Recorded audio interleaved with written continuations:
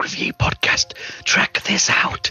I'm your host, Whispering Bob Burnham, and joining me on the bridge are Lindsay, John, Andrea, and Suki. Hello, guys, you okay? Yes! Cool. My technical director, or helper, Morn, has returned from Corfu with Gloria Hunniford and their new baby, Tascam. Morn, having super space seed, means that his child has the appearance of a 40-year-old like Tom Hanks in the film Big. On this episode of the podcast, we'll be reviewing the new series of Star Trek Discovery, Episode 7, Unification 3, giving our lights out of 5, reading out your feedback to the story, voting for this week's Red Shirt, and doing some random things along the way. God, I can't whisper that long. It's very out of breath. Christ, you're really hammering that joke home, aren't you, Bob? It wasn't a joke, John. It wasn't a joke. An entire intro of it. No, I've been to acting lessons, actually, at the Michael Burnham School of Acting, so that's how I talk now. Back. Yeah, because it's shite. Anyway, I'm going to turn on Spar Drive and let's jump into this. I want the truth for all of us. Didn't my crew and I work together to save all sentient life in the universe? Didn't you see all of us, imperfect and flawed as we all are, still live up to our best ideals? It is the greater good I am fighting for. Together you could create something bigger than yourselves. That's what the Federation is. Well, that was an exciting trailer. Before we crack on, I'd like to, as always, get our first vibes to the episode, which was Unification 3. Who do I come to first? Andrea. Well, I kind of wish I'd had this week off instead of last week, because if that was an exciting trailer, then it would trading standards need to be telephoned. I'm not a happy smiley face this week, I'm afraid. I did not enjoy that. Cool, that's a big negative. Lovely. Suki.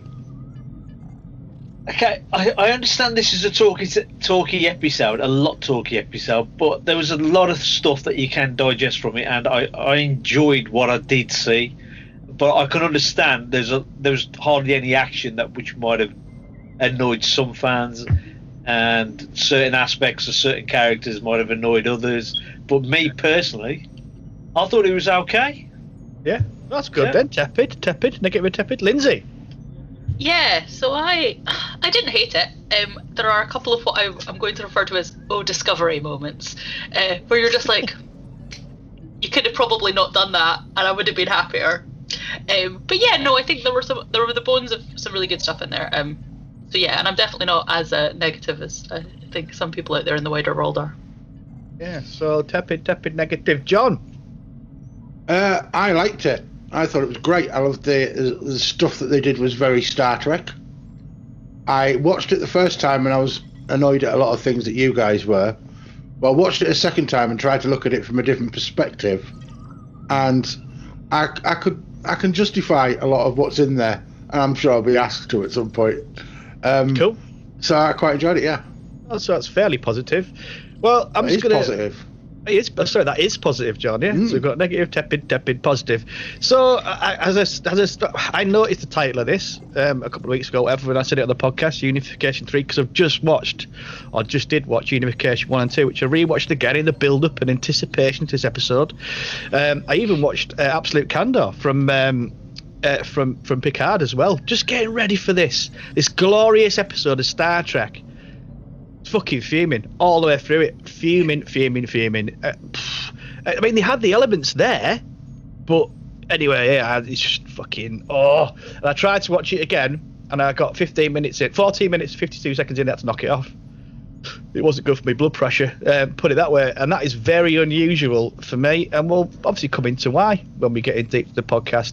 But before all that, it's time to get to know your host in Discover Me, Discover You. Discover me, discover you. There is nothing else I'd rather do. Discover me, discover you.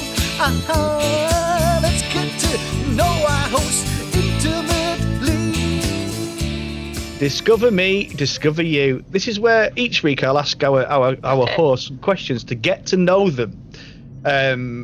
So I'm going to just rattle through a few questions here. John, I'm going to come to you first. Right. Okay. In 2010, a police hunt in the northeast of England was deployed to locate and bring down confirmed mentalist and murderer Raoul Thomas Moat. An unlikely hero presented themselves in the form of Middlesbrough football legend Paul Gascoigne. And he has recently stated his rationale about when he was embarking on this adventure. He said, I just remembered that I was in a taxi. I had a fishing rod, some chicken, 4 cans of lager and a fishing jacket. That's what he said. He said, I thought that I could take Raoul Moat fishing because he was near a river. Which is amazing. I love it. And also, so the question is, John, what mode of transport would you have used and what goods would you have taken Raoul Moat confirmed murderer? Well, if I was in Gaz's situation, he was already in a taxi, so why don't you just do a taxi? Yeah. But myself, I would have chartered a balloon so I could evade the cops. And I would have gone for a top-down approach. I'd have landed next to him. Might have landed in between the cops and him. Amazing. I said, look, Raoul, mate, I'm not Gaza, but, you know, we can go fishing and have some chicken. Yeah. And, 4 cans between two. Yeah, it's not going to fill it. And it might have turned out differently. That's all I'm saying. Well, it's a shame you weren't there, John. Lindsay, I'm going to come to you next, actually. Okay, you ready? I came in like a wrecking ball. That was the mantra of 90s annoying massive pink spotted prick called Mr. Blobby. How many balls have you wrecked in your life, Lindsay? Tennis ball? Yeah, any balls, really. You know, meatballs, balls, marbles. Yeah. To be fair, my head went to like balls as in like dressing up and going to swanky party balls. That's where mine went as well, Lindsay. Just stick to that. I went to a classy place. Yeah, my thoughts were entirely scrotal, I'm afraid. Go on, Ad. Okay, well, I'll give you one of each. Once I, at the tender age of maybe 15, need my then boyfriend quite strongly during lunch at school because he said something I didn't like. Did him perhaps more damage than I had intended. Kicked him at balls? No, I need him. But yes, with some considerable force, I think. Wow. Yeah. So if you was to look him up and he's got now kids, right? He's been happily married for many, many years. We're going to be able to put all the blame on you and your schoolgirl days. Yeah. I don't know that the damage was quite that extensive, but I think I was somewhat floored by the amount of pain I had caused with what did not seem like... I bet he was fucking floored as well. Not as floored as him. Yeah. Whee. Jesus. Big lads on gags there. Well, that says you're quite aggressive then, doesn't it, Lindsay? In certain circumstances, yes. You say you had a second one way to resolve an argument, I suppose. Since you have another ball wrecking story. No. Well, it was kind of post-ball. One of my friends and I had caused the evacuation of an entire student residence in a post-ball shenanigans situation. What were you doing, like? The worst fart ever. Yes, that's exactly what it was, John. No, we were trying to stop somebody else from burning the flats down, and in the process forgot about the toast they were making. Yes. So... Cool. There was an evacuation. There were a lot of very grumpy people, either in ball gowns or sleepwear. Naughty. Oh, Andrea, this is your question I concocted last week. I'll take the shag. I don't care what's attached to it. It might not involve that, actually, Andrea. So let's go through the question.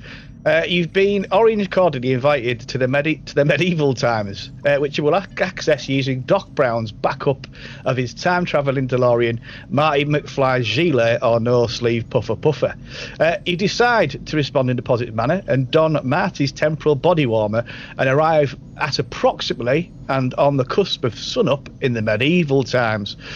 With all the excitement in the partaking of this strange adventure, you forgot to have your tea. With the adrenaline settling down, you now realise that you're Hank Marvin and hungry. Unfortunately, one of the side effects of time travelling using the half court is that you can shift your shape randomly into a bi-spectacled and clean guitarist. In the shadows, though, you can just about make out the figure of what appears to be a hooded man beggar. And as you're ravenous for some medieval mates, you whisper through the shadows, "Hey there, hooded human beggar, have you got any casks of meat?" "Fuck off," he booms in reply. After a short pause, a belly laugh fills the air. The beggar shouts, "I'll give you a cast off of meat." There's a 13% chance this hooded boombox is Jason Isaacs using a metaphor for a chomp on his love stick. Andrea, would you play medieval hooded human beggar roulette and accept this offer in the hope that you can delve into an all-you-can-eat Jason Isaacs meaty buffet? That was a really long story, Bob. Yeah, just to get to that. Really long. I've got to be honest, my mind has gone to a completely different place, and I'm kind of hoping that it's not, for once, it's not Jason Isaacs under the sort of hood, and I'm hoping from Ash from Armies of Darkness with his boomstick, so we can take up the medieval times. That is the plan. All right, cool. Well, it's only 13% is Jason Isaacs, so all good. I'm hoping that there are many more percents that it's Ash instead, and we're going to do Army of Darkness. I'm going to resist Bruce Campbell. That's what I can say. Who can resist him? I don't know who he is, but that's fine. I don't know who Ash is from Evil Dead. I'll find out one day. Okay. Anyway, your question's okay. Are you ready? No. Well, I've not sent you it this week either. I know, yeah. It's hot off the press. The beard style, goatee, usually worn by evil Mirror Universe people, is also known as a jizz bib. Putting this into a beard style length context chart, your beard would provide enough spaff protection to absorb and divert how much milky goodness. In litres and pounds, please, Suki. In litres and pounds. What exactly does that mean? What? Is the confusion the merging of the metric and imperial systems there to record that amount? To be fair, I was about to go litres and pounds. Litres and pounds. What do you like, metric or not metric? Imperial, whatever it is. Do you like pounds or litres? Well, pounds is like a weight measurement and litres is a liquid measurement, so the two are not really comparable. There's an amount of liquid, and I want you to weigh it as well, so it's litres and pounds, Suki. So a goatee is relatively short, nice and trim, so that's where your starting point. Now, your beard's beautiful and massive, isn't it? So when you use the beard context chart for the jizz, how much do you think you would get in your beard? None. Litres and pounds. Why? None. Why would I have jizz in my beard? Tell me again. I'm gonna save that for my fucking ringtone. That. Yeah, you can save it whenever you like. I would just like to know where Bob gets these questions from. I just don't get it. Well, oh God, Suki, Clear creative talents that are being poured into these questions, I feel could be better, directed into, for example, fanfic or stand-up material. This is Bob's fanfic. This is what we're seeing. Oh, okay. I didn't realise that. I was never curious. So, what do you reckon your surface area of your beard is then, Suki? I'm going to say let's get this. Don't you get involved, John. Just leave it alone. All right, mate. It's your question. Fair enough. To be honest, it was worth it just to say what Suki said. Why would I have jizz in my beard? Cool. Well, thank you very much, guys. We've got a lot about our host there. That's great. Learn nothing from me, did you? We've learned quite a lot about Bob, I think, is what we really need to know. Anyway, let's get on with this review indeed. So you're listening to Trek This Out podcast, and we're reviewing the new episode of Star Trek Discovery, Unification 3. Tepid, negative, positive. And let's go positive. I'm going to come to you first, John. Yeah, what would you like to know? Stuff about what you think about this episode of Star Trek and that. There are parts of it that, right, let's just go to Ni'Var first of all, which is the change of Vulcan. We get lots of reveals about the way, because we're interested when Discovery went to the future, what has changed. And this is a massive thing that changed, and it's a big thing. It's and they're tying it all in with trying to use that method of scientific evaluation that she tries to use as a sort of loophole. I like that because it reminded me of old court case episodes of TNG and stuff. where somebody's put on trial or you have to justify something and all that stuff. Yeah. And I thought that was pure Trek. That was great. I did like that. And I think we've still got to worry about what the actual Federation, whether it is really as good as Burnham and others and Saru and people are suggesting that it is. Because Admiral Vance jumps rather quickly to use Burnham as his way in to Ni'Var, trying to get them back in. Yeah. So my question is, like, is this the Vulcan salute or the Ni'Var salute now? Well, I like it. Like, historically, it could still be Vulcan. Yeah. What, the Barracuda? Yeah. Yeah. Well, like, and this is where it becomes complicated because as we live in a unified nation, sort of. Like, we cohabit nicely together. It doesn't mean there aren't things that are Scottish and or English. It just means that we also have things that are British. Yeah. So it could well still be the Vulcan salute. Haggis, then. Yeah. So the Vulcan salute is like haggis or something else that is more popular in Scottish. Fucking love haggis. Haggis, snapes and tatties with gravy. Unbelievable. Suki, you were quite tepid. So what's your... No, I wasn't tepid.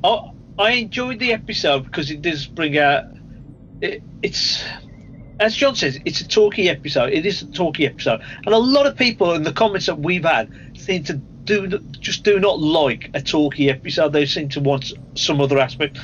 But this episode is needed to be able to get Burnham back on board with the Federation, get her within her ideals of the Federation is being enforced again by her. She's understanding what's happening.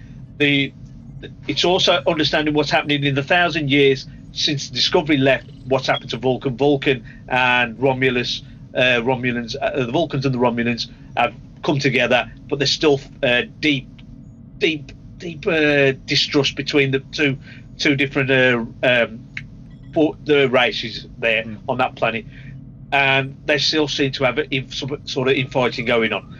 There's also a lot of distrust between the Federation and Ni'Var, as they're now calling themselves, right? And Ni'Var seems to have some information about how the Federation might have been a lot more distrusting over them 1,000 years than they have been, and that also is brought into play now, right? As John says, there's by the looks of it, Trina, the president, seems to imply that the Federation has been up to no good in them 1,000 years. So there's also that's coming into play. Whereas the Discovery crew, Saru, Burnham, they have that ideals from 1,000 years ago, and they want to go with these Federation ideals from 1,000 years. But in 1,000 years, a lot of things evolve and they change. And by the looks of it, something has changed within that Federation, which has caused Ni'Var to leave the Federation. It's also they've been forcing other planets to help the Federation a bit more than they could actually go. Go on, John. Sorry. I really liked how the idea that the Federation got so big that it began the parallel is with oil at this rate as well. Sorry, I was just going to say, it's like the Roman Empire. The Roman Empire, it just got too big. The British Empire got too big, and they just got, there was all infighting all over the place, right? And this is probably what's happened, right, to the Federation as well, where they've just got too big. They can't control anything, and they haven't got enough resources to be able to carry on. And they're just forcing the more well-off to try and provide for the smaller ones. Yeah. And it's just gone bad. Is it Trina? Go on, isn't it? Sorry. Sorry. No, and I think so. For me, that's where some of the value of this episode comes in. Like, for me, the bits between Tarina and or the president of Ni'Var, however we're pronouncing her name, and Saru were really sound. Like, I really enjoyed those. Saru's innate kind of diplomacy and his desire to kind of be involved in that kind of diplomatic role worked really nicely. And when she's going, you've got to understand, it wasn't just the burn. Like, for me, that level of like depth of intrigue is where the value sits. In terms of something being too big, I totally get that too, but it's an interesting juxtaposition between, particularly if you look at it in relation to Europe, or like, I hear Americans now saying regularly that America is too big to function. Like that's quite an interesting place to get to, like what is too big and how uniformed as a group need to be in terms of resource and objectives in order to be functional and useful. So yes, I totally agree that it may well have been that the Federation itself was too big and it was not sustainable. But what does that look like when we boil it down to like a kind of a modern day comparative? I mean, I think that the resources issue, because a lot of it, I mean, this is what, and they made the point that it isn't the only reason why the Vulcan Navarre split from the Federation, but when something gets so big and it relies entirely on one resource, like I was just trying to say that before, oil is a similar thing. When it gets to the point where oil is difficult to get hold of, and they start to, that becomes more important than doing the things that the Federation is supposed to do, which is look after people and just, all that stuff.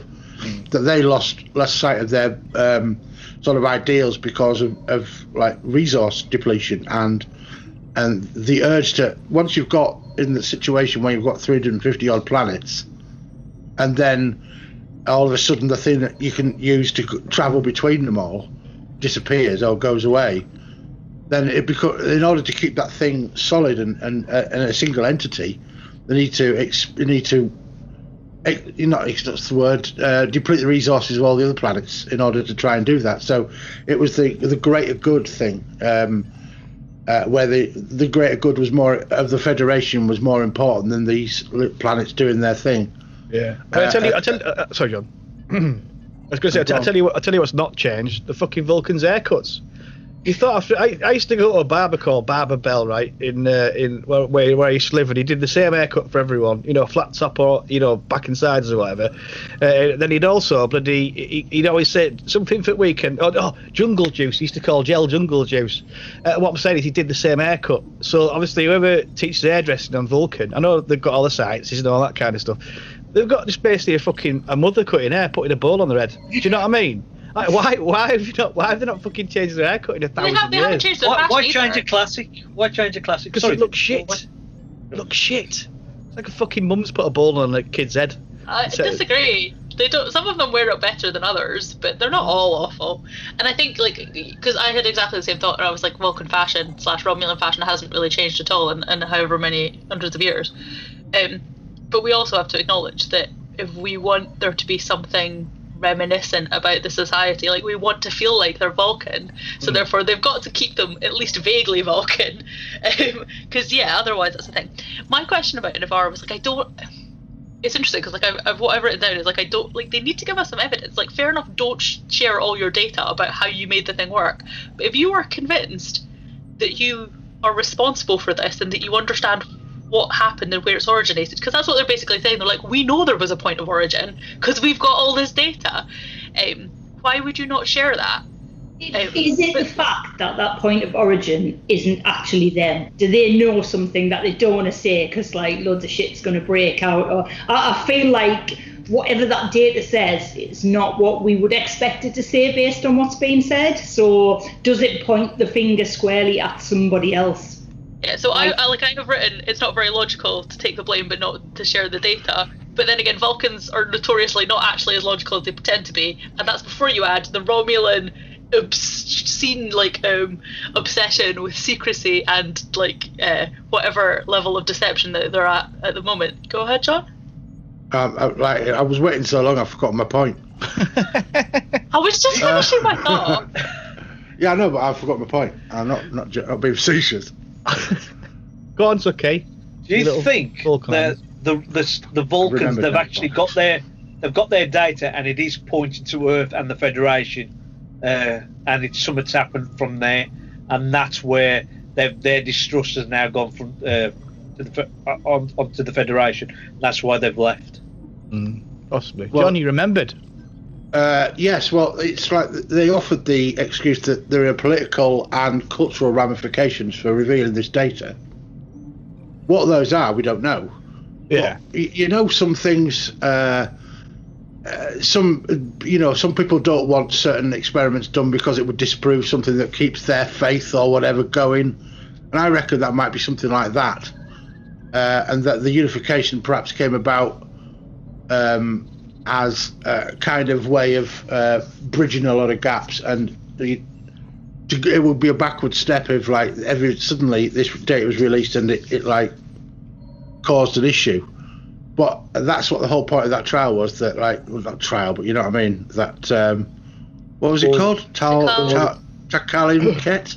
Yeah, Takali-Ket. The whole point of that was like, they worked out that Burnham can be trusted to take that information.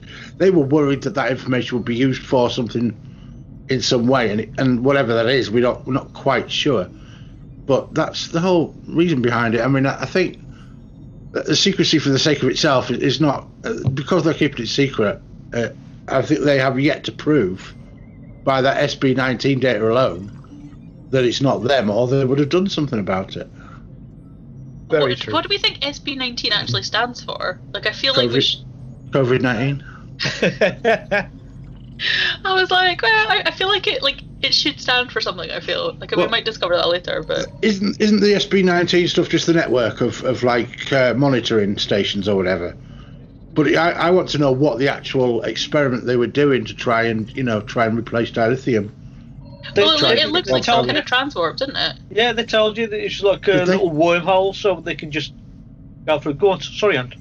I was just going to say, I've just had like a marginally potentially clever thought, in the sense that you've had quite a lot of build-up around sort of just dropping references to the Murray universe, and the fact that the Murray universe is moving further away and nobody's crossed over for a long time. And I'm trying to think that wasn't it this sort of transport system to do with gateways? Those two things. Oh, right, yeah. Those two things join up in some way. I'm going to say SB19 stands for Space Broadcast. Or Space Bunnies. Maybe it's like a rabbit warren. Maybe that's what they've discovered. Balls? A space rabbit warren. Space Bum. Yeah, Space Bum. Sucky. Cheers, man. That bit that Andrews just says about the Mirror Universe, right? It's also, is that some maybe to do with Giorgio as well, where she's suddenly starting to have all these. I don't know, but I like that. I like this. I like this dark. I like this dark. There is something. Yeah, no, I think that's a lovely dark theory. Anyway, we're passing the planet Vincent Basement 1. Got it right this week. So let's beam down there and get some vinisms. Welcome to the planet Vincent Basement 1. Oh, still bloody cold down here, Andrea. Get eating on. Although we'll warm up at Sucky's house later, so it's all right. Have you got any vinisms for us this week, please, Vin? I feel it would be remiss of me not to mention the fact that Book got his kit off this week, which was pleasing to see. Sexist again. This is pieces. No, there were two very beautiful people in bed. To be honest, we didn't really get to see very much, so I was slightly cheated. Although I am pleased to see that some people in this sort of Star Trek universe do actually like remove clothing to get jiggy, which was a huge disappointment of mine. In season 1, and there were far too many clothes on in that scene for my liking. Was Saru flirting with that Vulcan bird? Because I have to say his patter was a bit shit. Like, realistically, let's keep up some diplomatic relations. It's not a good sell. It's as bad as come back to mine and look at my record collection. So I think if Saru was trying to get his end away there, I think he really needs to work on his skills. I wonder if he has a penis, though. Does he have a... I have to say, my head went to logistics too, and I was like, that's not a thing I want to think about. And it must be massive, because he's got massive hooves and that. Well, to be honest, I was thinking there was some horse-like properties there, but he also wears the world's tightest trousers, so I think we can probably make certain assumptions. Although his upper body wouldn't fit inside his tight uniform, so I don't know. He might tuck it in somewhere. I love the cock story stuff. Is this like a route that we need to pursue just to clear that up? Yeah. We should play pin the penis on Saru. No, we should not. That's a good game. Carry on, Andrea. I feel like I've started a feature that we really don't need or want. He's rubbing his eyes. Love it. I think we should just keep this level of grot to the basement section. I have some grief about Michael's mother, which I'm sure will come up in other segments. But like that kind of nitpicky like criticism, short of saying that she looked fat and her hair was a mess, basically right out of my mother's big book of put down playbook. And I would like to say that Prime Lorca is terrified of Hazel, by the way.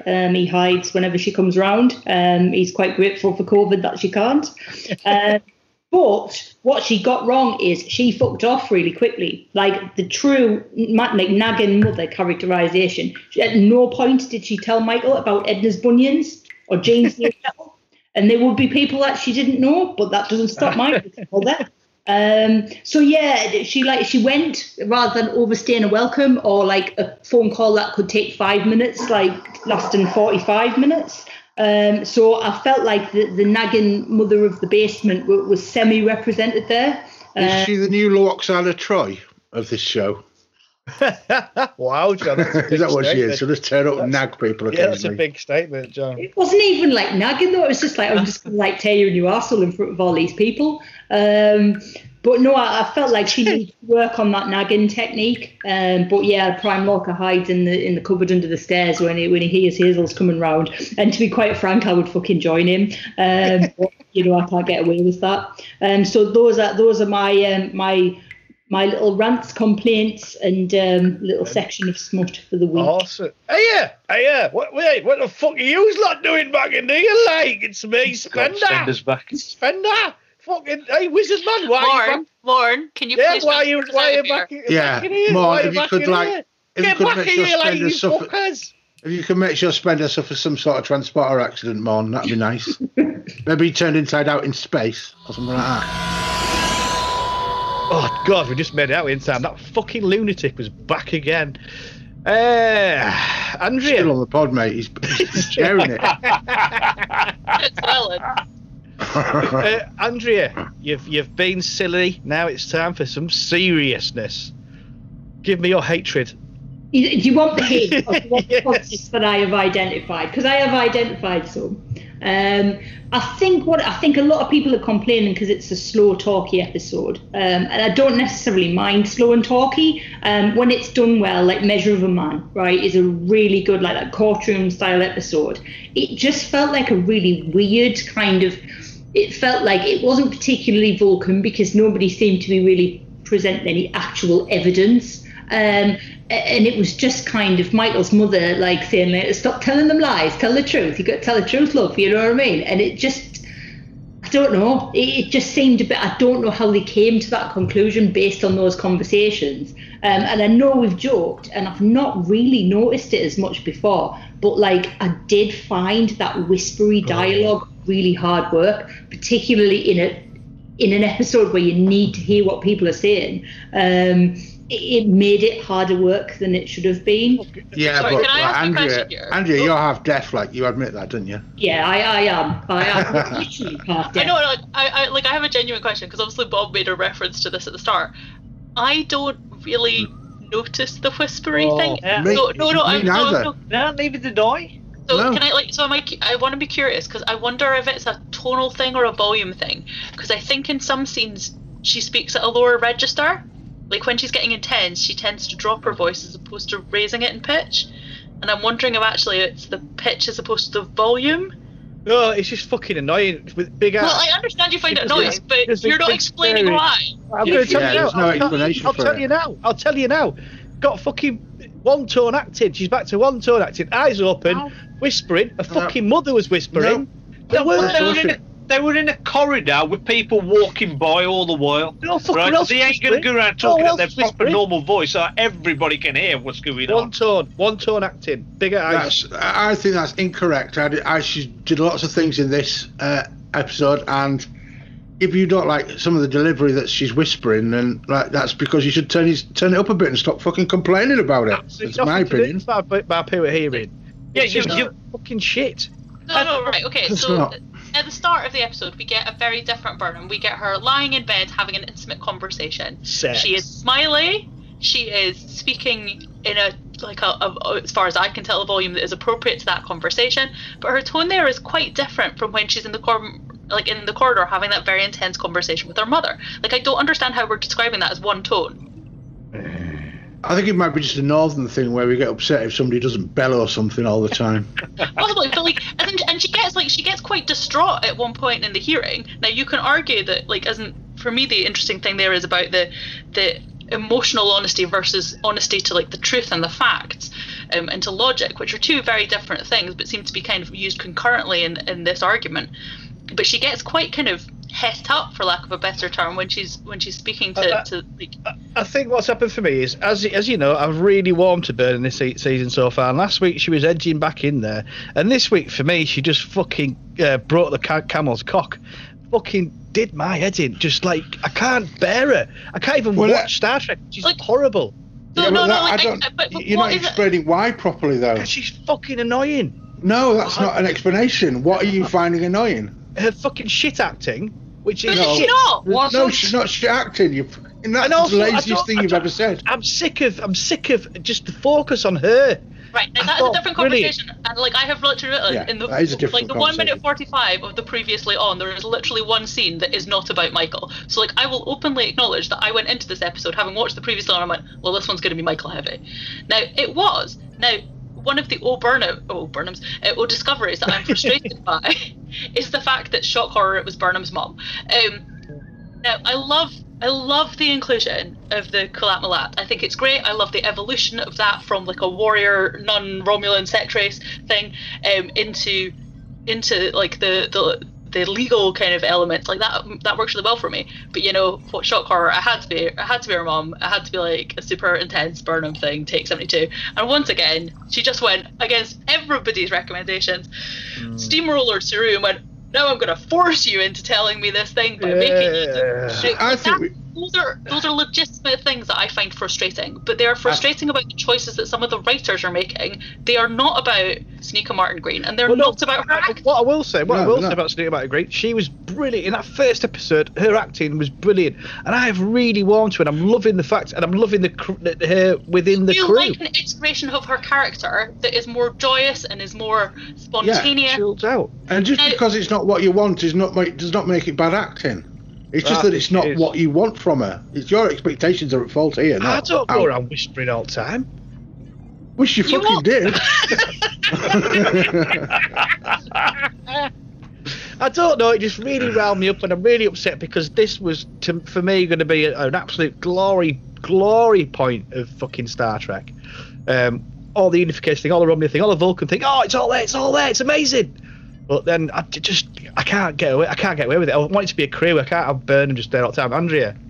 I was just going to say, I think in terms of character, I think at least they're doing something with that character so you can see that journey, you can see things happen to her. The character I'm most concerned about at the moment is Book, because they basically turned him into like he's like a little housewife, isn't he? He's there for like equity, and he's like looking out like wistfully into space, and he's just like in the house looking after the cat. And I feel like that's a bit of a waste of a character. And I think if they were doing that with a female character, I think people would like probably pick up on that a lot quicker. But he's just been like turned into like an house husband, like. Well, he's a Keiko, isn't he? Let's face it. Like, that is the role he is currently fulfilling. But what is interesting is that there was one point in this episode. Keiko and O'Brien hated each other, honestly. But yeah, like, there was one point where there was a very serious point where he looked at the cat very significantly, and I was and it fucking purred out of nowhere. What a fucking stupid fucking thing. Little gripes. Maybe it's Book that's making the purring noises. Maybe he's practicing his ventriloquism. That's maybe why he was looking at the cat so specifically. But yeah, no, once again, they were kind of obviously foreshadowing something that is coming in the front. But I don't disagree that him sitting in his ship in the shuttle bay. Where are the shuttles? Oh no, they all left because they were all there was a whole war thing. Anyway, yes. Anyway.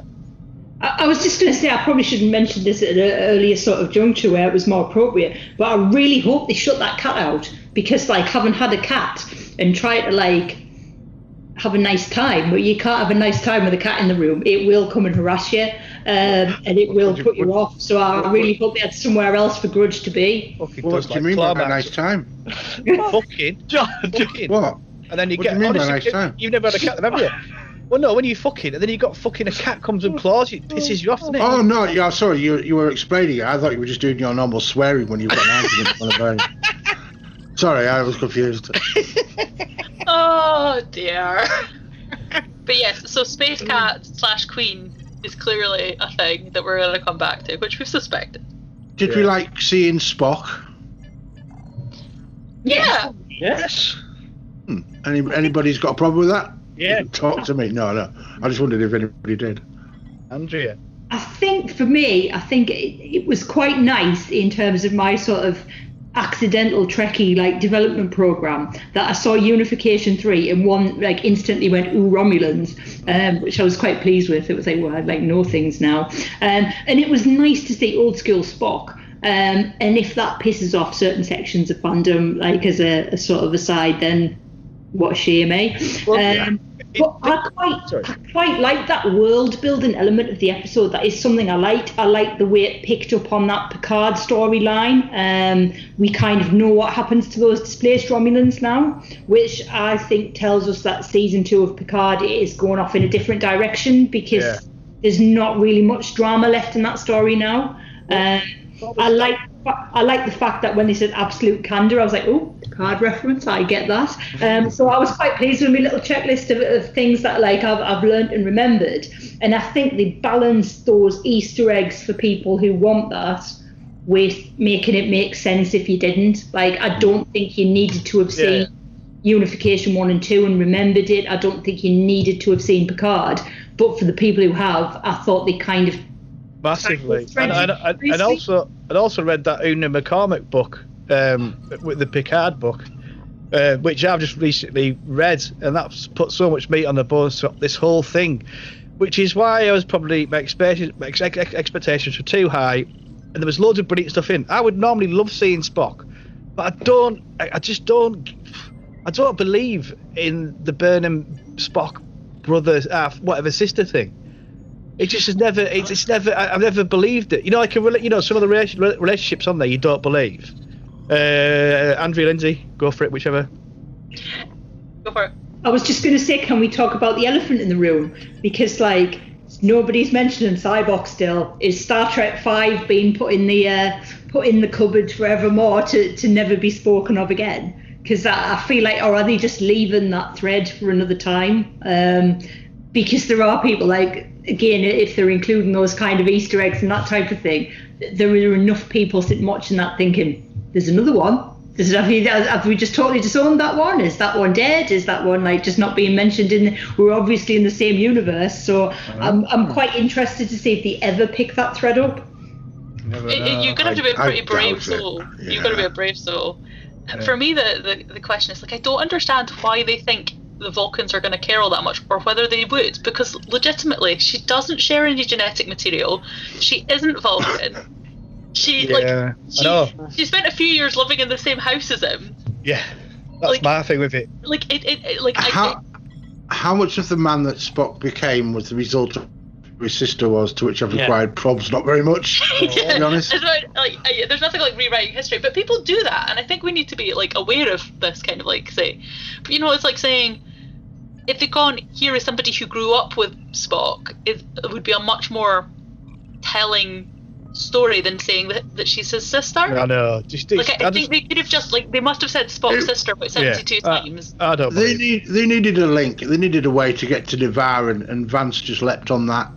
It was the one tenuous thing, and because Spock was pretty much a legend on Vulcan, I'm going to say. Then you could justify that being the thing. You've just got to believe in the sister brother relationship.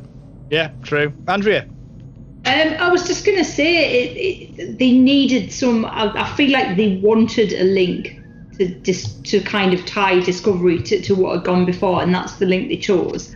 And it must have had some kind of impact, because if we're assuming that the other member of the family doesn't exist in this universe, then I think it is a difference being the only child in a house. She's not letting go of this cyborg thing, is she? Well, it's just, if you're going to create another sibling, for Spock, it's already been done before, Cyborg. and then you're going to forget about the one that's been done before to kind of replace it with another one. I don't really understand, like, if you're going to sit someone in that family and go to that level, why would you not kind of...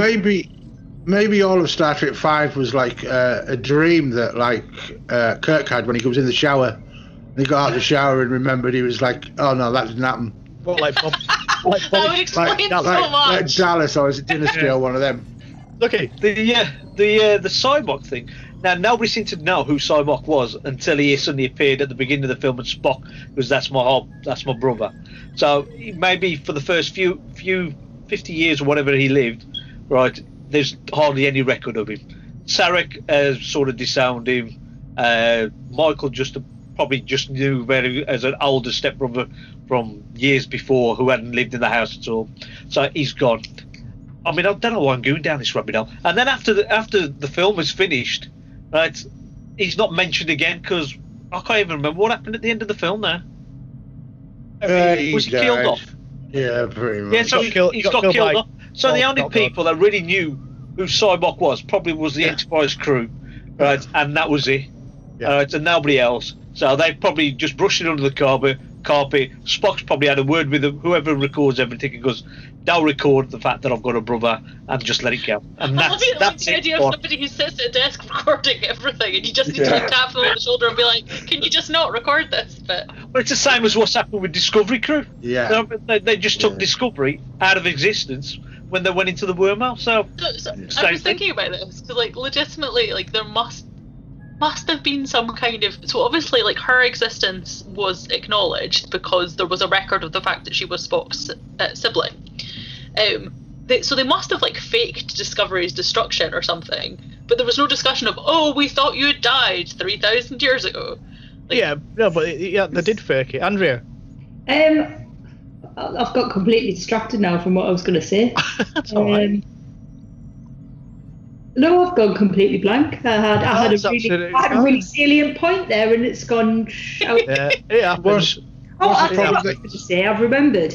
Why did they have that video of Spock? Like, what creepy bastards are going around, like, just filming people when they're talking? Like, where did I imagine internal sensors, man. Internal sensors. Like, that's like alarming to me. That is like invasion of privacy. Like, and the fact that that's still kicking around 1,000 years later, you think, like, what else is floating around? Like, is there video footage of, like, Kirk and Picard having a dump somewhere? Yeah, but the thing is, look how much video footage there is now of everybody filming themselves out on the streets, out in the house, whatever. It's going to survive for years and years, isn't it? It's a militaristic ship. It's going to have monitors as well. And also, it could have been that this was compiled from, like, Picard's logs. He might have decided to, like, digitise that scene using his memory. I don't know. They've got technology, haven't they? Fucking hell. Could be anything. I did see someone try and justify that using the example of the last episode of Enterprise and how Riker managed to just, like, relive the entirety of, like, the last mission on Enterprise in X01, and I was like, that is the worst example of anything I've ever seen. It happens all the way through Star Trek, though. There's quite a few TNG episodes where we get, like, replayed footage. I just want to say I do like the fact that they used Leonard Nimoy as Spock, and they didn't bring back what's his name, Adam Peck, and just put him in old man makeup and just used him and just shot some footage with him. I just like the fact that they acknowledged Leonard Nimoy's Spock within this and they Discovery. didn't feel the need to be like, oh, he's changed so much, but I still recognize him. Like, they just, like, did it, and, you know, I thought that was lovely. Like, I think it was. There was also a really other lovely kind of sort of nod in this episode. There's a reference, and this may have been in a previous episode that I'd forgotten about, but they referenced the USS Yelchin. Yeah. No, this is the first time. Which I think is a lovely touch, because obviously there have now been a couple of ships that they have named after actors or characters who have passed on. And I think it's nice. It's a good thing to be doing. It's okay. You said about USS Yelchin. So the other thing that could have gone, I know they've just referenced Anton Yelchin from the Kelvin universe films. They could have just brought Zachary Quinto back and just get him to film as Spock as well. But I was just happy that they go on, John. No, this basically debunked. It's the Kelvin timeline is a dead timeline, according to Discovery. This episode primarily covers the fact that Romulus wasn't destroyed, that Vulcan wasn't destroyed. So any Zachary Quinto appearance would be stupid. And another thing that I would, sorry to dismiss it so summarily, there's also, doesn't make it invalid. It's just an alternative timeline. I don't know. Yeah, I'm not saying it isn't. I'm just saying that's why.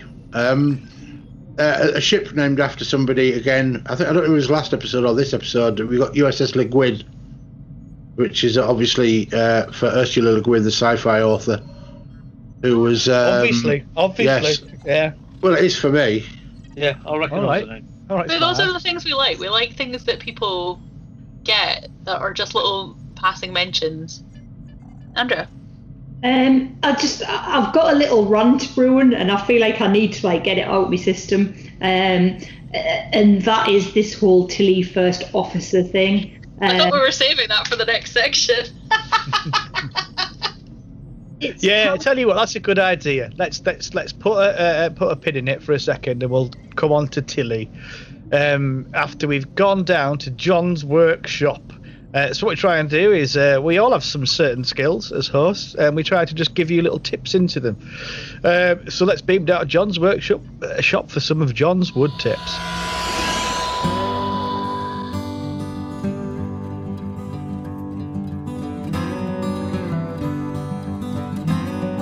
Welcome to John's workshop, and I've asked him to give me wood tips.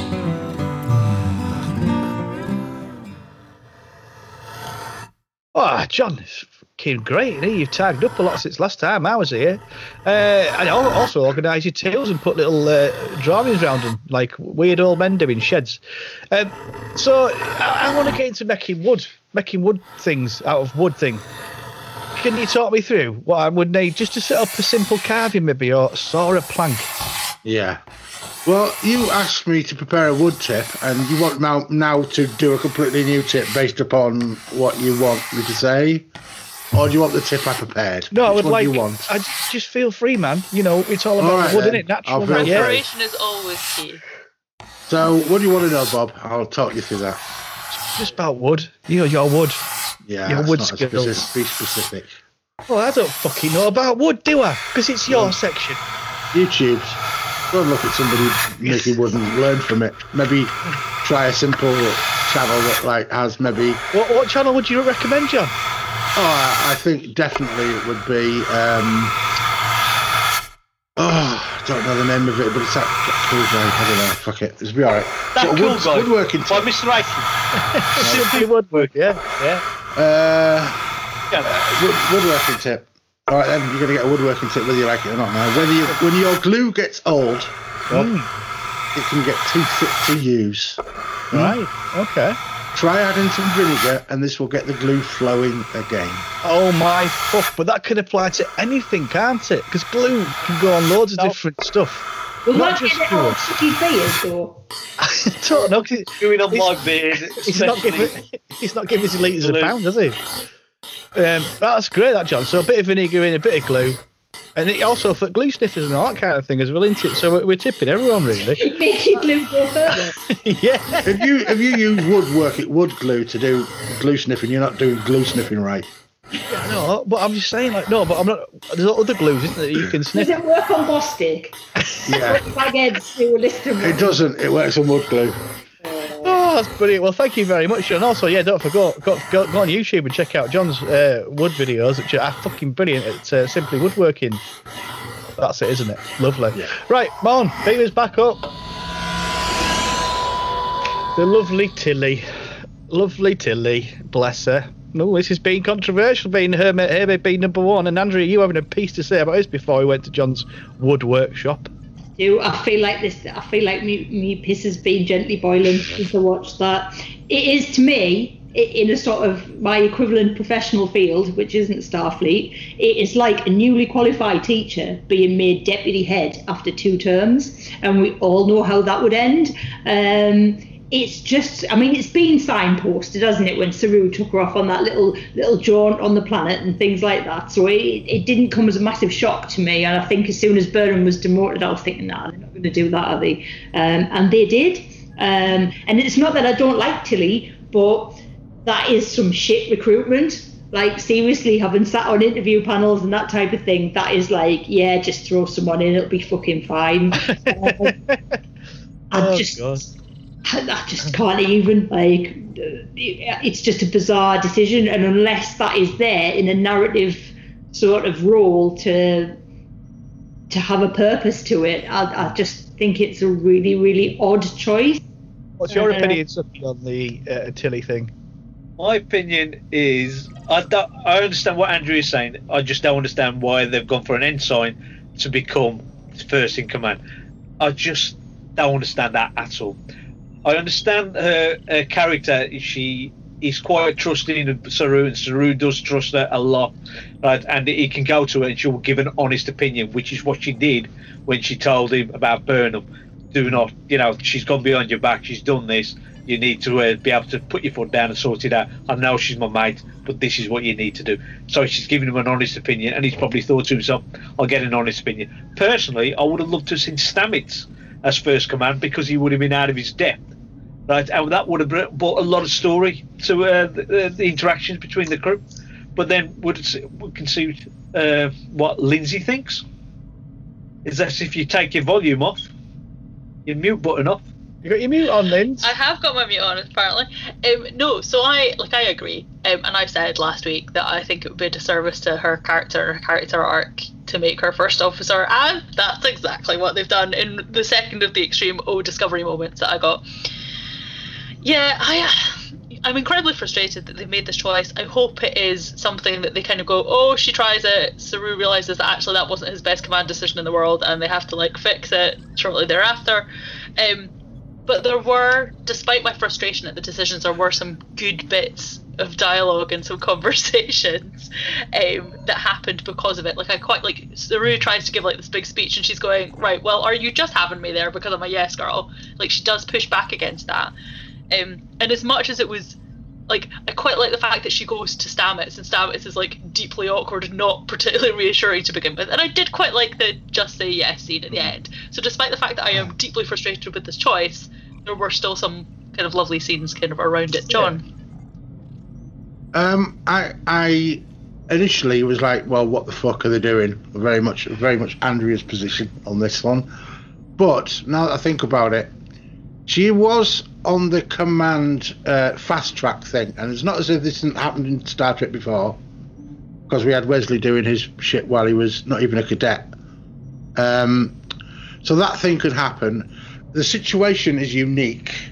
She's the only one of the bridge crew people that hasn't got a role on the bridge, so it wouldn't be taking a number one away it wouldn't be taking one of the leads in science, navigation, or whatever. She did. The first thing she said was, "Am I here just because I'll be compliant?" And a number one's role has to include the bravery, I suppose, or the willingness to question the captain. And she had no qualms in questioning him and being honest about it. It is an interim position, so this is clearly just a placeholder for Burnham when Burnham gets it back. And because it's an interim position, you don't need to promote somebody in it, and it's temporary, and it's good development for her. She's clearly been demonstrating that she is a sort of unifying force within the crew. So I think there are justifying reasons why Saru's picked this. It might prove to be a good idea, or it might not.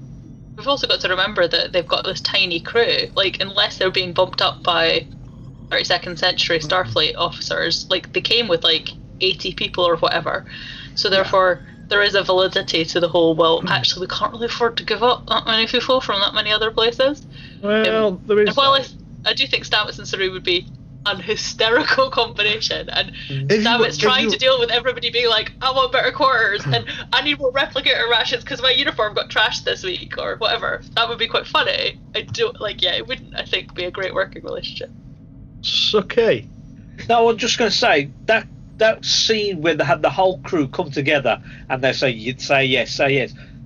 Okay, it was nicely filmed and it was all supportive of Tilly and all this stuff. But I personally preferred that if that scene wouldn't have been there, right? And then we could have seen Tilly just trying to take the reins, and with the other crew just being supportive in their own little ways, and rather than having all to come together and go, "Yeah, we'll follow you, we'll do this, do that." I would have liked to have seen Tilly in future episodes where it's basically show not tell, and this is what would have happened in future episodes. But now they've got to put this scene in, and now there's not going to be any scenes probably where she has to confront a crew member, because they're all going to be like supportive. They're all going to turn around and say, "Yeah, go on, Andrea." I was just going to say, I found that scene it was a bit cringy. It felt Mawkish, really like Mawkish. That's it. That's the word. Yeah. I was like, ooh, I'm okay. If they wanted to show people being supportive or encouraging, but that all they're all kind of lined up going, say yes. It felt very American, which isn't meant to be discouraged against him. But I think just culturally, and certainly any workplace I've ever been in, that would have been people walking out going, "What the fuck was that?" Them kiss asses. It just culturally wouldn't work for me. So I don't know if it maybe works in other types of workplaces or in other countries, but I think certainly in a northern school it would have attracted some very interesting remarks in the staff room after. It definitely was that. I mean, I could just imagine someone just going, "Fuck off, you brown asses, John." I think that they are a bunch of overachievers on this ship, clearly, and they're all team players and doing all that bullshit. And they buy into it. They're the successful people in life that buy into that and make it work for them, whereas the normal people, like me, would just say, "What a bunch of brown-nosed arseholes," and it's that's the most cringy shit they do. It's not like they've not done it before. I was about to say, I think that's my issue. Isn't it feels very much kind of like it's what their culture does. Yeah. I think. Or certainly this particular group of people, they seem to have been forged and fire into a kind of a unit that is perhaps more intense than we see in other things. Yeah. And I suppose the fact that it was tempered with the, "Oh, by the way, here's a list of all the things we're going to bug you about," that I think helped. It's not great. I'm trying to find the good in this because I could really be quite angry about it, and I'm trying not to be because I don't want it to spoil the rest of the season. I mean, sorry, I'm going to say my 2 penneth on the Tilly thing and this whole, say yes thing and all that.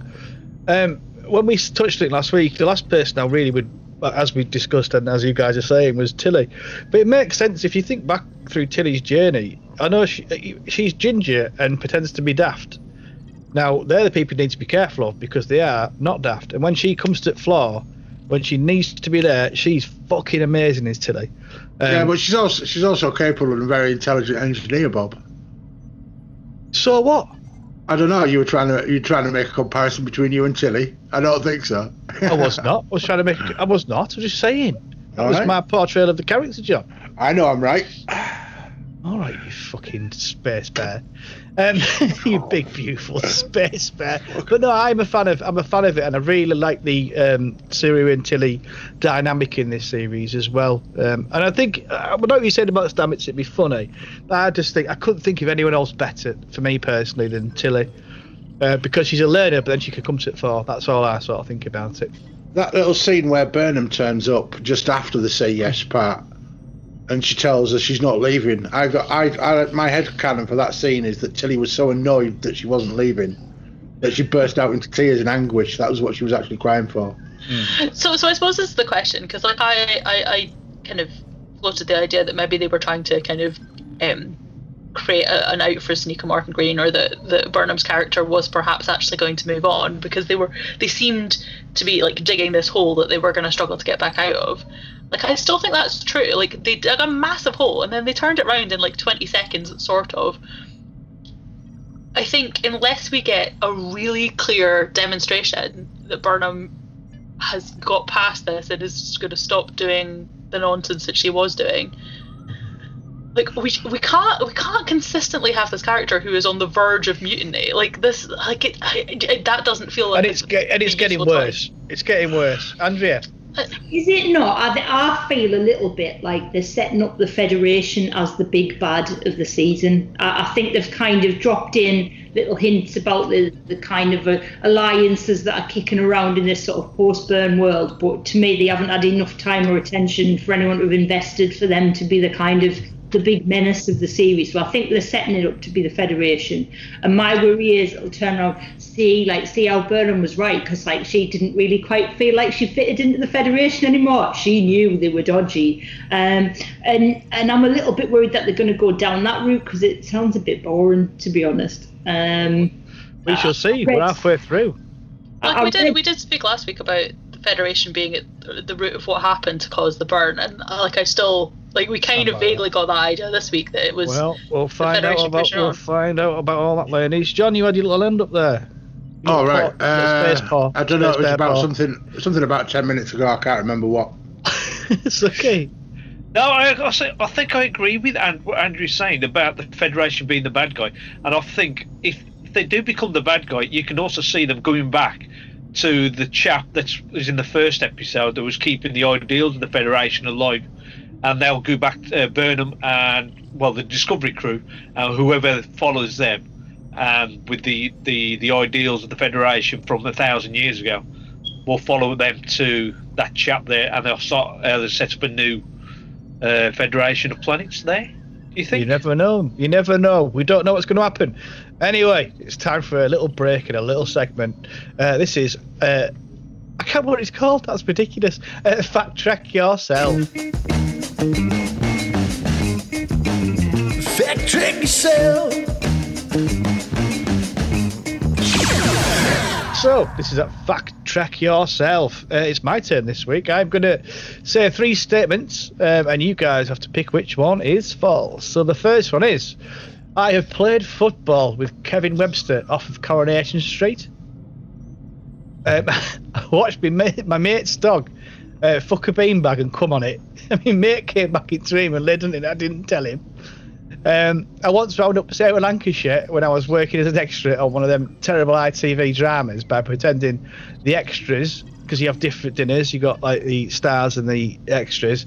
The extras scones had been prepared, the jam and cream, and the star scones were just as they came, and she went mental. So there you go. They're my 3 statements. Discuss, ask, whatever. Yeah, the last one's a lie, surely. Yeah, last one. Yeah. Straight away. There's no discussion. I can see you playing football with somebody famous. Yeah, I can see you've done that. Well, he did that, didn't he? Because was that not after his visit to whatever show it was down in London when there was some people? Yeah, or whatever it was. The dog definitely shagged the beanbag. I've seen the dog shag a beanbag. It was one of the weirdest things. I was just sat there watching it going, and then it just jizzed everywhere. Fucking loads of jizz and that. And my mate came and slid on it. I was fucking, when you try not to piss yourself laughing. I feel like there's a recurrent theme this week that jizz and the volume thereof is something that Bob is unreasonably interested in. Bunk, innit? It's different, isn't it? Okay. Shit. Yeah, I suppose. Exactly. I feel like Bob's mentioned means that belong to me here. I feel like we need to redraw the lines. Do we indeed, Andrea? So what? No spaff or shit? From now on, is it? Sort of shit's all yours, Bob. But spaff. Yeah, I feel like jizz fits into my sort of persona better. Sorry to take the spunk thing off you, Andrea. Okay, are you going to go with that Sarah Lancashire thing then? Yes. Yeah. That's true. That actually happened. I was an extra. It was brilliant job. And I was a waiter. This thing that she was doing, and I genuinely, so everyone just got scones at 3:00 or whatever. And Sarah Lancashire was going, I can't believe they've not done them. I can't believe they've not chopped them up. So I chopped it up and made a right fucking awesome scone. And I went, what do you mean? Actors have got nice scones. She went mental. Ralph went mental. What was this in an episode of? I can't remember what it was. It was called Beating Jesus at the time. But it came out as, I think it got named something else. I only watched it once. It was a long time ago. The false one was I have never played football with Kevin Webster off Coronation Street, because he went to the Man United game. A few of the stars that were there went to the Man United game, and a lot of them stayed, but he did not. So that is my falseness. So again, I win the whatever the fuck it is. Anyway, let's get back into this. Black alert! Black alert! It's time for quickfire. I'll come to you first, Andrea. think I've exhausted my fairly extensive list of moans and complaints this week. Yep, I think I have ticked all boxes. Excellent, that's good. Lindsay, can you empty your tank? You're so funny. So yeah, no, I keep going back to the fact, like, I just don't get why Burnham is so obsessed about the burn. Like, it feels like a really odd thing to have become obsessed about. It's maybe displacement, but it is what it is. I don't understand why Burnham also hasn't looked up, like, what's going on, like, with Vulcan. You'd have thought that if she's got access to some sort of database now, which presumably does, now that they've, like, caught up with the actual Federation. So the fact that she didn't know Navarre had been renamed seemed slightly strange. And I also, like, it frustrates me that they're like, there's the whole big thing about, it's too dangerous to share the data, but there's no indication as to why it's dangerous, and I wonder if that's what comes back to that theory about the mirror universe, because I can see the Vulcans being like, nixnay with the we are not going anywhere near that thing. The Vulcans and the Romulans, I should say. So I think that's quite interesting. But going on about her complex relationship with the future, like, I'm not quite sure why that was ever going to help having a conversation with people who didn't accept that time travel existed until relatively recently, or at least in our time. Why haven't they tested the spore drive? It seems really insane. Like, they've made all these modifications to the ship. They've made all these modifications to, like, the spore drive interface, and clearly that is the first time that Stamets has, like, sunk his hands into the goo and gone and done the thing. Seems slightly odd. I would have thought they would have gone for a test drive. I do love the Kwilat Malat involvement and that kind of callback, and that, like I say, that transformation from the warrior nuns into, like, the legal thing. That feels like something that has, like, history and precedence, which is nice. Yeah. This is, like, the second time they've seen each other in 30 years. Like their relationship just seems a little odd, but I do enjoy how much Burnham's mum just calls her out on her, like, nonsense on a fairly, like, spectacular basis, and she's like, nope, like, nope, here is you doing the things that you're doing. Like, why are, like, you know, you have consistently broken the rules and you've consistently done it. They do then turn it around really quickly. The level of short-sightedness going into that meeting about the fact that, well, they're only interested in logic, so, you know, like, she has lived on Vulcan, she understands that there is, like, complexity, there is not simply, like, that one true logic that overrules everything. Much left in your tank? You've been waiting to get that out, haven't you? I'm ignoring it. Just one or two bits. When Burnham's mum, whose name I can't remember, Gabrielle. I think, says they're not the only audience. Like, that doesn't feel like true candor. That feels like a nudge, nudge, wink, wink. The consequence, like, there's just no consequences for Burnham. Like, there just aren't consequences, and that frustrates me. I'm just gonna sing to you while I, like, read all my thousands of notes that I have. And I'm just gonna use this opportunity to go, is your tank empty yet, Lindsay? Oh, that's so kind of you to ask. Almost. So the Duty and Joy speech that her mum, that Gabrielle, makes doesn't really make sense to me in the context that it's given. Like, I don't think that what Burnham is talking about is that, I don't know if I'm not happy here, or, like, my happiness might lie somewhere else. It felt more kind of philosophical than that. It felt like awkward dialogue, is what it felt like, Lindsay, to me anyway. I kind of get what they were going for, but they didn't quite get there. I kind of love the little live long and prosper moment between Captain Saru and Tirana, and I hope that we get to come back to that either in this season or like in the future. We get a bit more kind of. Yeah, I always think Saru's cock. Well, no, I do. I'm intrigued. Well, I'm glad that you're interested about that. I am not. Have you finished this off yet, Lindsay? The only other thing is that, like, I do think that while they're not doing Book's character a great service at the moment, and he does seem to be just like sitting at home twiddling his thumbs waiting for her to come back, despite the fact that he has got skills and missions and stuff. Like, I do like them as a couple, and I'm quite interested to see what they do with that going forward. Cool. Empty? Yes, thank you. Finished us off? Yeah, excellent. John? The Takalan Kett. So Burnham is saying essentially, yes, I heard that it could cause political and cultural upheaval, but fuck you all. I have a loophole and care nothing for what you want. And even more than that, I will not let Saru know before I say it either. It's pure Burnham being a cunt. It's like Burnham at her worst. It's not her finest hour. Yeah. It was pointed out by her mother that Burnham is human through and through and governed by emotion, which is what we've been seeing more and more as Disco goes on. But it'd be nice that Burnham gets to work it out for herself using this Kandor method of sort of trying to what is it called when you an intervention? Yeah.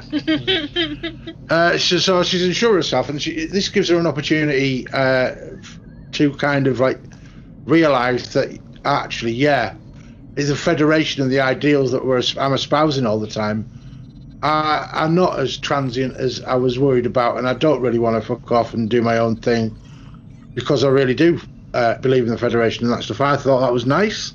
But can I just push back on that? Because you do get that moment. It's my comments. Yeah, I know, but I'm gonna say it anyway.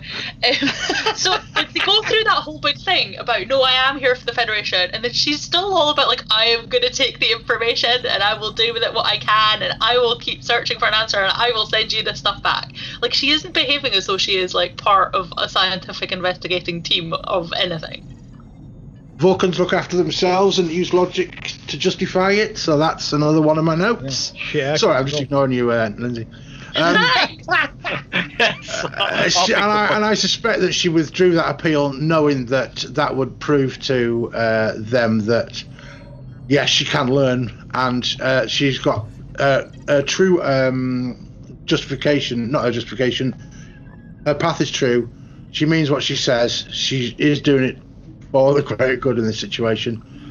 Why is Burnham still bunking with Tilly? That's fucking weird. It's a very cheap episode. There are no fancy effects. There's a couple of simple set pieces. So I'm thinking that this is what you're going to get prior to a more exciting episode, or at least one in the next couple of episodes. We're going to get some money thrown at it, which would be nice. Or they just realised that we spent all the money in the first 6 episodes of the season. Navarre sounds a little bit like LeVar Burton. That's all I'm going to say on that one. And Navarre itself, the word itself, comes from a Star Trek fanzine episode in the 70s and means two form, which is an art form where a subject was examined from two different viewpoints, sort of like a duality thing. So that's a David Lynch reference. So there we go. And I think that's about it. Wesley Crusher did a thing. Captain Kirk in Star Trek 2009 went from cadet to captain in about 18 minutes. So it's not a big issue. That's me spent. Well, I'm gonna just give me final couple of things. For me personally, I think I built this up to be too big, and I think you've just hit the nail there, the head there, John, that this is a cheap episode or whatever. I think we're coming up to a 2-part, not next time, week after, a big 2-parter. That's probably going to kick off, but I think that's a big reason for my disappointment. But again, it was just the frustration of Burnham. I said about the whispering and all that, but it's just, I want it to be a crew, because now the more we get to know the crew, the more I want to see them, and the more I want them to interact. So here it is. I absolutely understand your frustration on that point, and I have said repeatedly that I think by creating a central character who isn't in a position of command, they have created a rod for their own back by doing this. But that's the challenge. So is it a question of you really hate Burnham, or is it just that you want more of the group? Yeah, but how you're voicing yourself is to go to state how much you hate Burnham, and actually what you're saying is you just want it to be less about Burnham, and with that I wholeheartedly agree. I have absolutely loved her this season. I've never really disliked it. She's annoying, but every week in the season 1 and 2, you knew it was going to be about Burnham. You know what I mean? Yeah, and and as soon as you get this lovely feel of the crew, you get to know the crew, and then it's taken away from you again. But it is about Burnham. They're quite upfront about saying this show is centered on Burnham. Yeah, no, I know. But I will never, I'll never watch this one again, and I'm quite sad about that, because everything in it a Star Trek fan should love. And I think just because something doesn't go down the route that you want. No, exactly. It's my fault. Yeah, I know. If something doesn't go down the route that you want, I'm saying that doesn't imply bad acting involved. It doesn't imply, and you can maybe see that the stuff like the whispering that might annoy you is just a symptom of a greater issue that you've got, and it doesn't really impact the episode at all. Well, it did for me. He says in full response to Bob's actions. Anyway, I've had enough I of this. find Bob's voice really grating. It's just really awful. Like it's just super No, annoying. it is. It's awful. Awful. Even the singing voice is awful. I can't believe I've made money off it for all these years. Right, anyway, I want to get warm and comfy and cosy and have a little cry over you lot abusing me, you bastards. So let's beam down to Suki's house and get his final comments. Hello there, it's Suki here from Wolverhampton. Yeah, I do the podcast and that, don't I? Well, I'm getting on a bit of age, so I'm going to have a sit down by my open fire. I tell you what, there's nothing that warms the bones right through like an open fire. So I invite you all now to beam down with me to my open fire. Get your bones warmed right through. I'll tell you some tales, and you can sucky on this. Suki, put the fucking microchips on and melt some cheese on them as well. I really want some fucking microchips and a little Calamari. Okay, I'm just going to tell you, my microwave actually broke only 2 days ago, and it's a sore point in the house. Is it? So well, it you will be. bringing that up. Yeah. Yeah, you bringing that up. It's just brought up so many issues. Yeah, well, Can you not get any microwave off from your dodgy mates down the alleys? The dodgy mates down the alleys don't go around providing microwaves. Microwave? No, No, they only provide dodgy episodes of Lower Decks. So, Suki, now we're in your house, like getting warm, it's toasty and cosy. Let's get your final thoughts, my friend. There isn't much final thoughts that nobody else has already said, because all the bits most of you said, it's already been covered. The only thing I want to say is I do like the fact that the journey that Michael's been on in this episode, at least, maybe even since the beginning of the season, right, is where she doesn't know how she's going to fit in with the crew, because she's been away for a year, she's been doing her own thing, and she's got a bit obsessed with finding in the Federation and then finding out what happened with the burn. The crew came back, and then she's got to try and fit in with all these guys, back to rules and regulations, and she's just thought to herself, I don't want to do that. And now with this Tal Econet or whatever it was, Talcanet quorum that they just had, and it's just brought back a lot of issues, and she's realised what she actually wants, and this is her now fully into the Federation ideals, the Discovery ideals, back with the crew, and then they'll just go forward from here and just bring it home towards the end of the season. But this is what I'm hoping. Cool. Is that your? Yeah, I wanted to make it short and sweet so I can get you out. All right, fair enough. He's got to get rid of the spaff in his beard. That's what he's going to do. Yeah, I'll put now spaff in my beard, John. Thank you. All right. Sorry, I mentioned it. What the white speckles are in yours. Yeah, jizz turf. Anyway, Mon, beaming's back up. How many lights you see? There are 4 lights! I asked how many lights you see. Lights out of 5. Let's put some fucking marks on this. John, I'll come to you first. Good man. Well, for what it was, and the type of episode it was, that is a type that I like, I'm going to go with a 4 lights out of 5. Strong, John. Lindsay? I have to be to combat you guys. I'm going to go with 3.5. Yeah, there are 1 or 2 things that really frustrate me about it, but like there were some good characters, some good moments, and some good kind of plot development. Cool. Andrea? At the moment, I think it's a 2 out of 5. I suspect that as things unfold and you kind of revisit it, I have a feeling that this will have some significant impact on the way the series turns out. So I think it's a bit dependent on that. But at the moment, I'm a 2 lights out of 5. It's okay. Yeah, I'm going to give same as Lindsay. As it says, it's not a crap episode. There's some people who say it's just. I do think, and it may be a talky episode, not much action happening here, but I reckon it's just a 3.5, which is better than average. A lot better than average, actually. Cool. Well, I'm going to join Andrea on a 2. Yeah, whatever. It could have been amazing, but it was not, and it irritated me. Anyway, enough of what we think. Let's find out what you think. It's listeners' feedback. Listeners' feedback. You've heard what we think, nattering on, so let's find out what you lovely people think. I'm going to come to you first, Andrea, because Gary Russell, speaks in your native tongue. I feel like there's an obligatory hello Bob coming on. Right, I got so excited that Burnham might be leaving, but no. Here we have another episode of the Michael Burnham Show. I'm sick of it. There are so many great characters on Discovery that need more screen time, yet the focus is still on Crybaby Burnham. And the burn is so obviously about Burnham. 0.5 out of 100. Brutal and scathing. Wowza. John.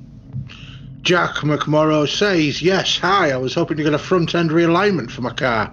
Oh, wrong page. Hey. Cowboy Diplomacy in Season 3 just keeps getting better. 4.75 slices of pumpkin pie out of 5. Okay, now, Jack loved it. Lindsay.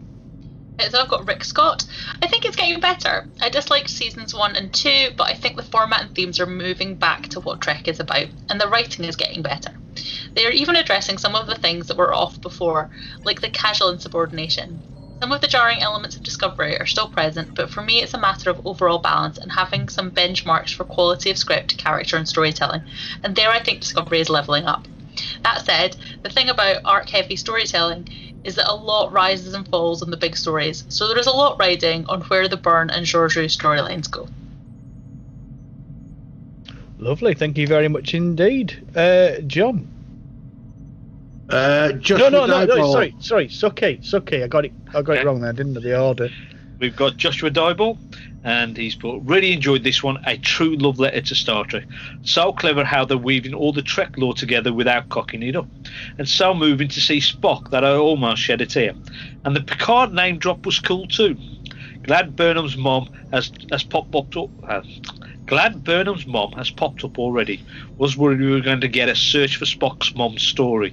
Thankfully not. Tilly getting promoted from ensign to number 1 was ridiculous though. There's no way this would happen. Other staff would be up in arms about it rather than singing yes, just say yes. Can you honestly see a captain in the ship when Saru's not about? All in all, it was a cracking episode. 4 lights out of 5. Cheers, wow. Josh. Strong, Josh. Very strong. I've got Darren Must. Awful. Another truly bad episode of the Michael Burnham I'm the Bestest Ever show. It's really been bad this season. I have no idea why it's got a 4th one green lit. Literally nothing has happened this season, and I bet the burn is yet again all about Burnham. I mean, it's in the name. Maybe because she's caused it. Burnham. I love burnt ham sometimes, a bit crispy on the outside. Anyway, maybe then everyone who hated her will love her once again because she's the bestest ever. 2 crybabies out of 10. Wow, thank you, Darren. Back to you, Andrea. We've got Mark Cockram. I really liked last week's episode, which everyone seemed very meh about. So did I, actually. Perhaps it's because I'm a casual Trek fan and I'm not so familiar with all the cultural bobbins from previous iterations, but I found this one a bit dull. There were some nice character moments for Tilly, and Saru is definitely in there with the Vulcan Romulan leader. Way. Otherwise, I found it all a bit soporific. 1 light out of 5. Can't tell you how much I adored Grumpy Suki last week. Right, now it's back to watching The Mandalorian. Which was fucking ace again this week. John? Chapstick Dive says, whispering annoying Burnham show. It's crazy she has taken over so much of the last few episodes. Why is the stepsister who disappeared 900 years ago of Spock's relevant to the Pointy Ear Collective? Saru is a great captain. Let it run from him and the crew, not just as a supporting cast to Burnham. I felt very let down by this episode. Her mum turns up and after hardly seeing her daughter stays with the Twisted Sister convent. Nice job for Tilly, and a little well done from all our mates, but even the rousing music that accompanies these little moments is becoming tiresome. So much potential for the show, and hope the next few episodes that it builds upon, that it builds up more as a team than a lone wolf solving the mystery. 1 out of 5 lights, and even that is blinking. Wow. Cheers, Sheps. Cheers, Sheps. Oof, scathing. Lindsay? So I have Marcus Squire. I'm not the same person, says St. Michael of Burnham. The problem being that she is exactly the same person that so annoyed me in season 1. All the balance that we got in season 2 with Pike and Spock is gone, and we're back to the saviour of the known universe and the most righteous person ever, thanks to dreadful writing. Lots of reviewers and fans seem to be sold on the over-emotional and self-absorbed characters, with the requirements just being that everyone, viewers and actors, gets teary-eyed as often as possible. Fuck good writing, we want to. You could argue that tears come with good writing, but we'll move swiftly on. So this week's gem of an idea was that to convince the scientific forum of her arguments, that Michael engaged in a full-on psychotherapy session with her mum and explored her feelings in front of the forum. And it worked because plot. Burnham was demoted last week, like that matters. This week, Blandy McBland Vance, an obvious bad un, decides they need Michael Burnham, and Squeeze, with fanboy joy, tell them Michael Burnham is coming. Piss take on the iconic Spock character again, with the implication that St. Michael made him the man/Vulcan he was. More tears as Saru appoints the most inappropriate person you could think of as number 1. Luckily, St. Michael improves. The Vulcan president and Saru had some decent time on screen and provided the most intrigue. I'm convinced all is not right with the Federation, and that this backs it up. Those two characters conversing was the best part of the show. Still amazed that nobody is taking any steps to replicate Discovery's technology, but people are too busy crying to actually do anything useful. I am going to interject and point out that all of this chat about people crying is just nonsense, because they occasionally get teary-eyed, and as somebody who genuinely ugly cries all the time, I think people are making far too much of this. People's opinion. True fact, but they're going to struggle to find all these massive crying scenes they keep talking about, because there's just not. People are not constantly on crying jacks. So yeah, a lot of one-eyed people have cried in Suki's beard. Bob, that's low tone even for you. Tonight came in my head, I thought of it. It was funny. Well, thank you very much indeed. Suki, over to you. We've got the lovely Mark Atkinson. I'm getting really bored of Discovery. Another dull, talky episode concentrating on the over-earnest, self-righteous Burnham. It failed to engage me on every level. After a strong start to the season, I'm losing interest fast. 5 out of 10. Well, yeah, probably agree with Matt there quite a lot. We have, I presume this is our Debs. It is. Posh, so posh. I see that not many like this episode, but the story arc made sense, and I hope that this will mark the beginning of a new chapter of the series. Tilly standing up to Michael was great to see. She's evolved loads, but I'm not sure it's enough to be first officer. I did smile at that though. I like Tilly. Seeing Michael doing a bit of rumpy-pumpy with Buck was interesting. It shows she wasn't feeling very Starfleet, as she wasn't having sex with regulation Starfleet t-shirt and undies on. Even Lorca had his pants on, alas. 12 months together, and Buck and Michael didn't shag at all. 5 minutes of Discovery, and they're off. There are string. What's that say? Pheromones. Strong pheromones. Oh, there are strong pheromones in that ship. So off they go to Navarre, the planet formerly known as the aliens who say "ni." Apparently, they did a Frexit from the Federation after data from Vulcan Analytica showed they caused the burn. Of course, Burnham is the only one who can save the day, and things get very emotional. You can tell because Burnham's whispering increases. It also occurred to me that the Vulcans must have evolved from Yorkshire because they speak Yorkshire-ish. As it is, Talca, whatever that says. Colin Kett. Thank you very much. Met to discuss T-Burn. And Saru and Tarina are definitely going to T-Rumpy-Pumpy. They were so sweet together. Very disappointed there was no Adira this week. I hope we get more of them soon. A great character. It was TNG. It was very TNG in style and lovely to see the USS Yeltsin and Grudge was back. I didn't hate it, but I do hope we can now focus on some more characters. 3.5 rumpy bumpies out of 5. Yeah, and then we go on back to Andrea. Just landed. Yeah. Hot off the press. Oh, I thought I'd missed something there. Right, so it's Bruce Wayne from Twitter. Unification 3. I wonder if that title was more about what they are hoping to do with the fan base than the story itself. If it was the former, I'm afraid they're sadly mistaken. The story just felt like a 45-minute laden attempt to prove to malcontents that Discovery is firmly in the prime timeline, Spock's reunification having taken place and Nero's time incursion having never taken place. But it was the Burnham show again, when things go downhill and get annoying all too quickly. Why one of her crewmates hasn't thumped Burnham yet is beyond me, and she just displays a self-important I know best willingness to upset everyone and ignore all orders. I think the conversation in bed with Butler was right, that she said she had an overdeveloped messianic god complex, and I fear that the writers will only reinforce that belief before the end of the series. The story has dipped over the last couple of weeks, the early promise dented, and this is dragging unnecessarily towards a conclusion, showing being a brat like Piers and the needs of the one outweigh the needs of the many. For me, I feel generous giving this 2 lights out of 5. Wowzer, Bruce.